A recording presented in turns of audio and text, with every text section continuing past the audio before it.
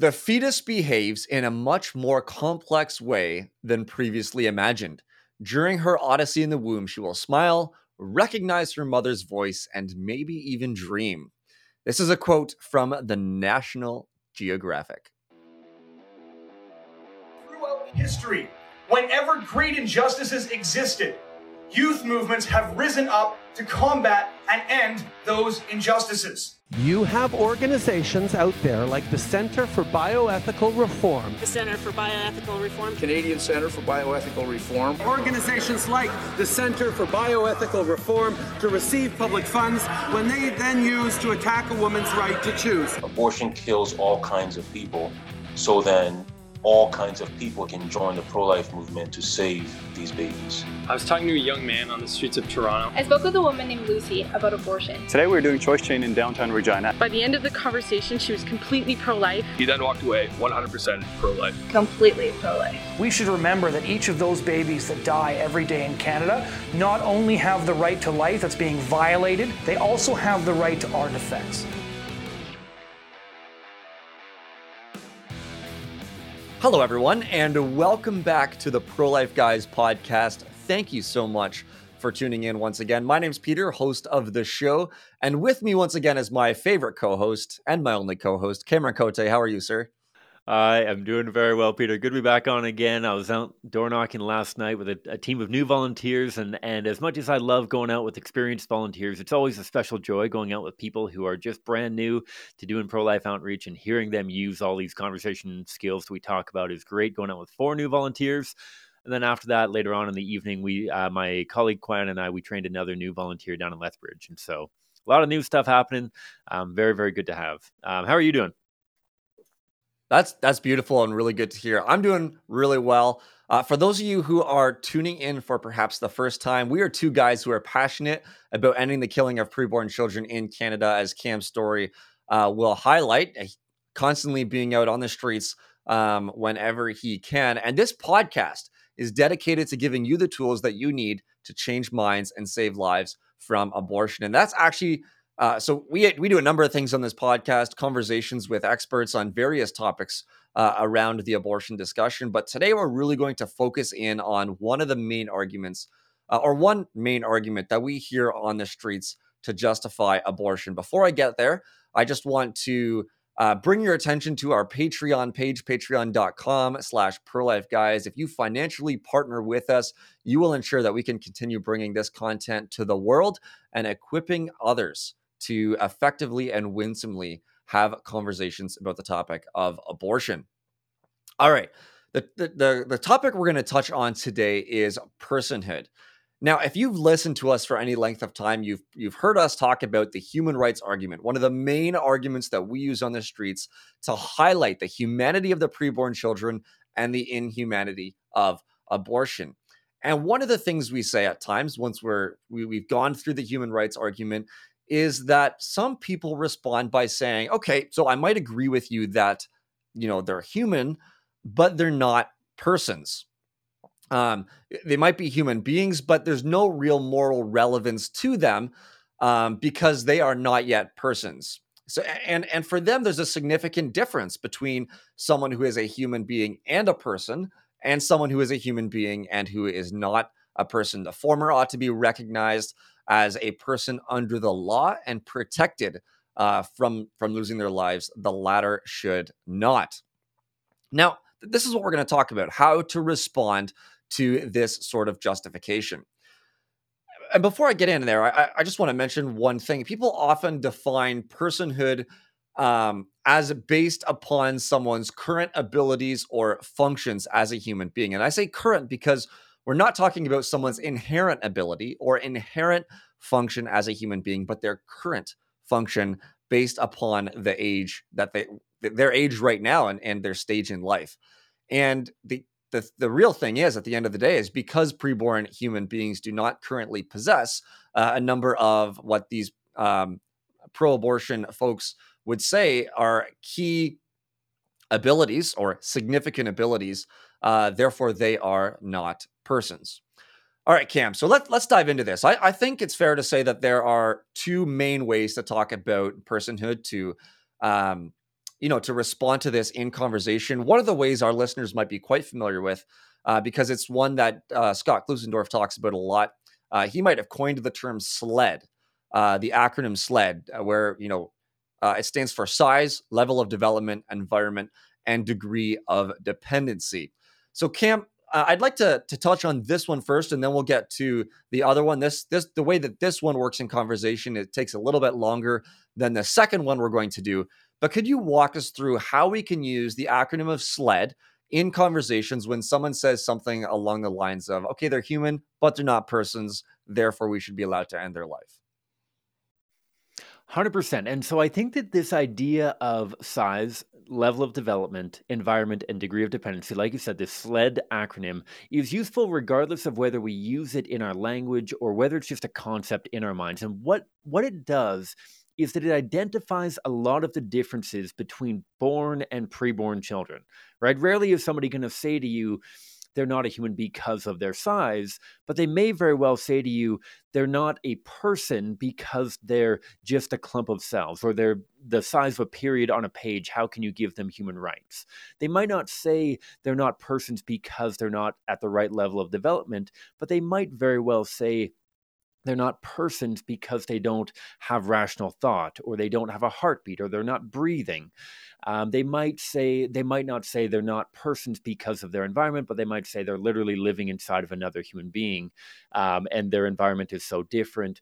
Or they might say they're not persons because they're completely dependent on those around them. I was talking to somebody last night while doing door knocking who, though this doesn't happen very often, she really focused in on that first letter S, the size component of SLED, and she was just really, really fixated on, but they're so small, you can't even see them. How can you give equal rights to this tiny, tiny entity that doesn't even look like you and me?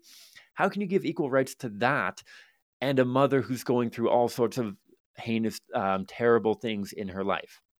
And so the first way that you mentioned that is a little bit longer is actually using a process that we've talked about on the show several times already, and that's using common ground, analogy, and question. What do I mean by this? Well, first of all, please don't debate whether or not these differences exist. Please don't debate whether or not we're smaller before we're born than we are after we're born. Because if we were born at full size, our mothers would never have more than one child. And they would probably hate us for our entire lives, right? Like we're not fully developed. We're not completely independent from the moment of fertilization. These differences exist. The question we have to ask is, are they relevant? So practically speaking, when this woman was talking to me about the size of the preborn child, I could agree with her and say, you know what, you and I agree that the preborn child is so much smaller and looks nothing like you and I. Common ground. I could make an analogy by trotting out a toddler or an infant or any other born human and say, imagine there's a born human who, because of some genetic abnormality or something like that, did not have arms or legs. Would we ever say that we could kill that human because they don't look like you or I, or because they're dissimilar from you and I? Well, no, obviously not. Okay, well, if we can't kill born humans because they don't look like you or I, or because they're smaller than you and I, why is it okay to kill preborn humans because they're smaller than you and I? I kind of diverted into that. It didn't look like us, but if you could also use the example of, imagine that somebody who was larger wanted to kill somebody who was smaller. Peter, I think that I'm maybe an inch or two taller than you are. You are at least 2 degrees more handsome than I am, but I'm probably an inch or two taller than you. It would be ridiculous to say that I have more human rights, or especially that I have the right to kill you because I'm larger than you. And so we can do that. Right. Common ground analogy question. Similarly, I had another conversation last night that focused on having a rational mind, being conscious even. This is something that Peter Singer talks about. We touched on this in an earlier episode in his debate with Stephanie Gray Connors. And similarly, you could walk through those 3 steps of common ground, analogy, and question by saying, yeah, you and I agree that a 2-day-old human embryo does not have a rational brain. Imagine that a born child, because of how small they are, did not have a fully developed brain like you and I. Would it be okay for us to kill a born child because their brain is less developed than you or I are right now? And if we can't kill born humans because they're less developed than you and I, why is it okay to kill a preborn child because of how early they are in their development? Does that sound fair, Peter? That does. Yeah. And even just one clarification as well. Sometimes it's not really a full personhood, no personhood thing. Sometimes it's like a 2/3 personhood. So even with the analogy of, you're 2 inches taller, so you're probably 6'3" or so. I'm 6'1".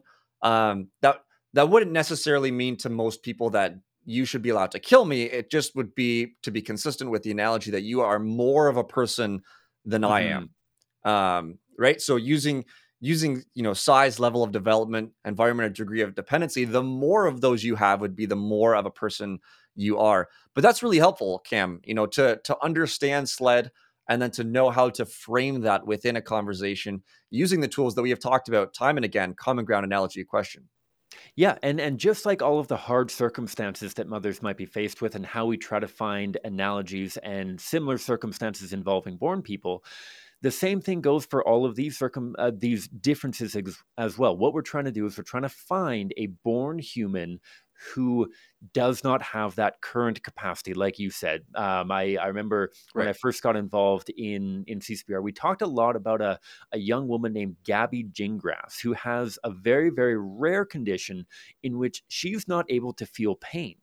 She's a young woman now, but when she was a child, her parents literally had to have her wear goggles because she would poke her eyes until they bled or were infected because she could not feel the pain of that. She would rest her hand on hot elements or stick her hand into an exciting looking fire and not be able to feel the pain that should go along with that. And so when people say that a preborn child couldn't even feel pain, we make that analogy and say, well, think of those who are born who aren't able to feel pain. Is it okay to kill a born human being like Gabby Gingras who isn't able to feel pain?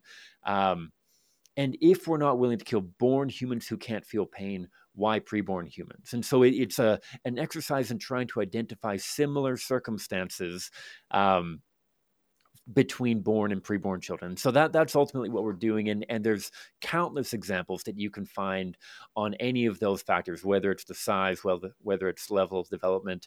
Maybe I'll just briefly touch on, so environment. I mean, you can literally go anywhere in the entire universe. You can be in outer space. You can be in any sovereign nation. You can be in any unrecognized nation and still get human rights. What is it about the journey down the birth canal? That kind of thing. And for dependency, you can make the analogy of imagine somebody who's in a hospital who's connected to a ventilator unit or a pacemaker or something. They're completely dependent on something external to sustain their life. Would it ever be okay to kill a born person who is dependent on something external for their livelihood? And if not, killing a born child, why a preborn child? That kind of thing. That's what we're going for. But that's the long route, right, Peter? There's a shorter way.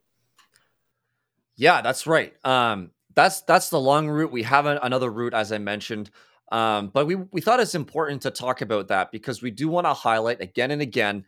We want to ingrain it into our minds and into our conversations. We want to have you to do that as well. Just the creating common ground, using analogies, and asking these key questions. But yeah, so Cam, there's a kind of a fast-tracked way that we could have this conversation as well. And what we often talk about here at CCBR, which is the Canadian Centre for Bioethical Reform, the organization we both work for, is the formula, as it were, of human plus X. Could you elaborate on human plus X and what it has to do with the personhood conversation? Yeah, and so to backtrack a little bit, so we get these differences that exist, and the way that we would do this notion of human plus X is arguably what they're communicating to us. They're saying that it's not good enough to just be a living member of the human species. You have to be more than just human. Human plus an extra attribute. And I don't think that anyone would have needed to do university mathematics to have that placeholder of X as that variable that has to be added on. So this human plus something else.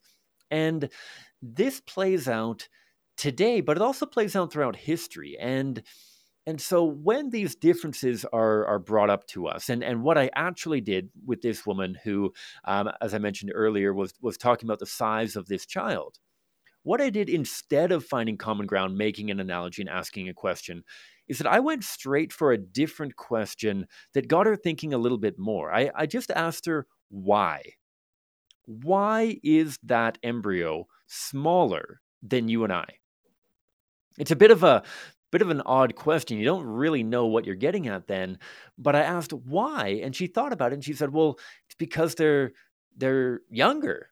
Like they're just so small, they're just so young. And that was what the X factor is right now. Right? Whether it's size, whether it's level of development, whether it's environment, or whether it's degree of dependency, we can ask why.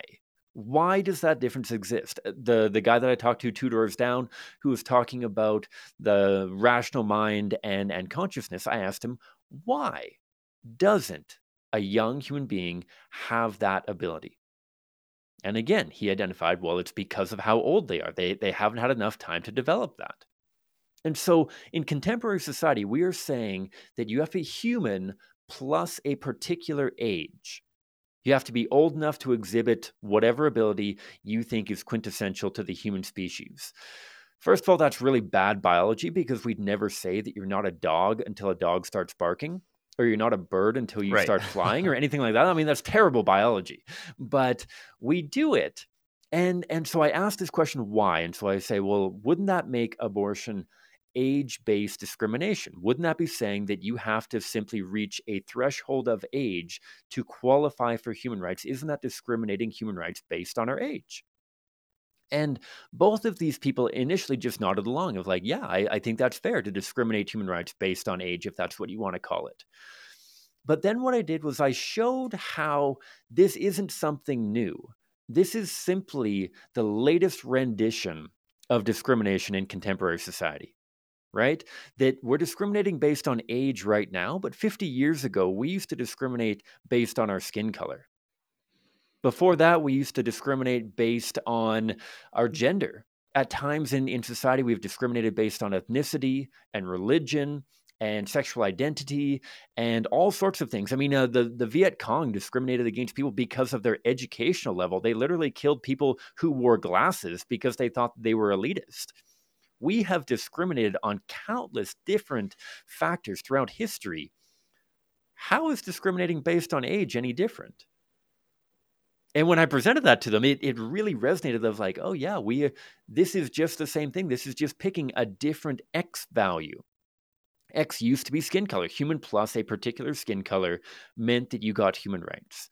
At other times, human plus a particular gender. You had to be a man to get human rights. You had to be a property owner to get human rights. You had to be all of these different X factors. Right now, we're discriminating on age. And there's lots of examples that spring to my mind on how this is played out. Peter, I'm sure that you have a few stories of kind of walking through this human plus X notion with people, whether really explicitly or whether a little bit more implicitly, and just helping them understand that saying that somebody is only valuable if they're not only a human, but a human plus a rational human being, or human plus having a heartbeat, or human plus being able to breathe or live independently, simply by asking that question, why, can be a phenomenal step. Does that make sense? It does. Yeah. This is really helpful. And I know when I first heard this, it was extremely helpful. And I know for others, it's going to be helpful as well in conversations. Having the formula, human plus X, human plus age, human plus ability to breathe, or human plus heartbeat, or you name it, whatever it might be. That was a really, really helpful way to describe that, sir. Mm-hmm. One other thing that springs to mind, and so at times people can, the first woman, the second person I talked to, this made complete sense. By God's grace, he became completely pro-life by the end of the conversation right after that. But the first woman I talked to, it took a little bit more time because she said, how dare you liken abortion to these other historic atrocities?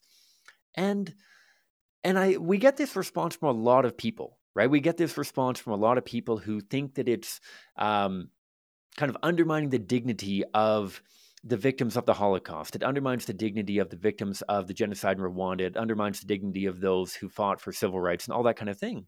And I often think of an interview that was conducted between a survivor of the Rwandan genocide and an interview. I don't know if I've mentioned this on the program before, but this survivor of the Rwandan genocide, for those of you who don't know about the Rwandan genocide, it was a 95 or so day killing spree in which the Hutu people killed over or around 1 million Tutsi and Tutsi sympathizers in the country of Rwanda. The unbelievable bloodshed. There's some very profound movies that you can watch, whether it's Hotel Rwanda with Don Cheadle, whether it's Genocide Worse Than War. There's lots of examples, but I digress. You can also read Left to Tell by Immaculée Ilibagiza, a wonderful book to recommend there. So anyway, sorry, I digress. This survivor of the Rwandan genocide was asked, do you think the Rwandan genocide is the worst injustice in history? And she responded almost immediately by saying, no, abortion is the worst injustice in all of history. And this obviously struck the journalist as being surprising at the very least, if not offensive. And yet the survivor carried on and explained, when my family was being persecuted, we could run, we could hide, we could fight back. A preborn child can do none of those. A preborn child can't fight back against the abortionist. The preborn child can't hide from the abortionist. The preborn child can't call for help from the abortionist. And so in some ways, we have found the weakest and most vulnerable member of the human family. And when I kind of shared that with this woman, the light went on and she said, oh my goodness, you're right. This is terrible. This is terrible that we have found the most convenient victim in society, the victim who doesn't push back, the victim who doesn't cry too loudly, the victim that can be hidden from all eyes.